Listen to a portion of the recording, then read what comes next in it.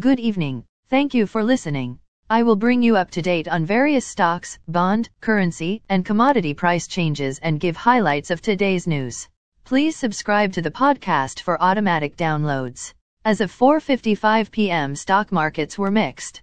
S&P TSX was up 79.13 points to 20,275.82. Dow Jones Industrial Average was up 101.23 points to 33,586.52. The Nasdaq was down 11.36 points to 13,051.23.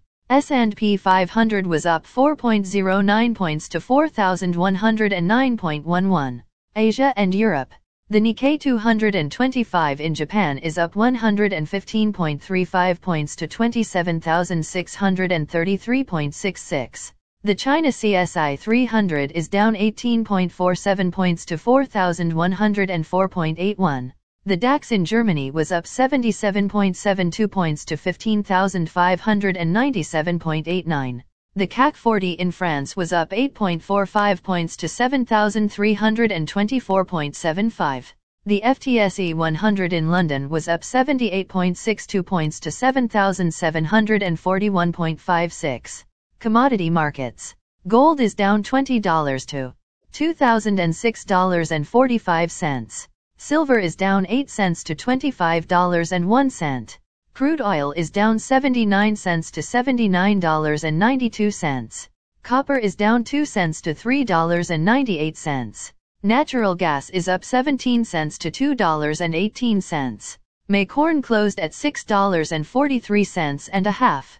May soybeans closed at $14.90 and a half. May wheat closed at $6.80 and a quarter. The Canadian dollar is 1.3506. The Canadian 2-year bond yield is 3.79. The Canadian 10-year bond yield is 2.91. The United States 2-year bond yield is 4. The United States 10-year bond yield is 3.41.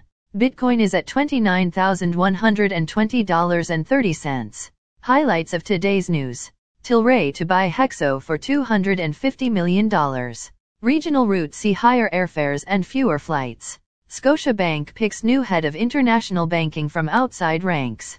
The one-year inflation expectations rise to 4.7% in March according to the New York Federal Reserve. Gilby and says he will run for re-election in 2024.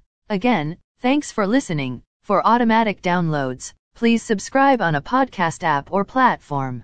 And please consider leaving a rating on the podcast app or platform. It helps grow the show. Thank you.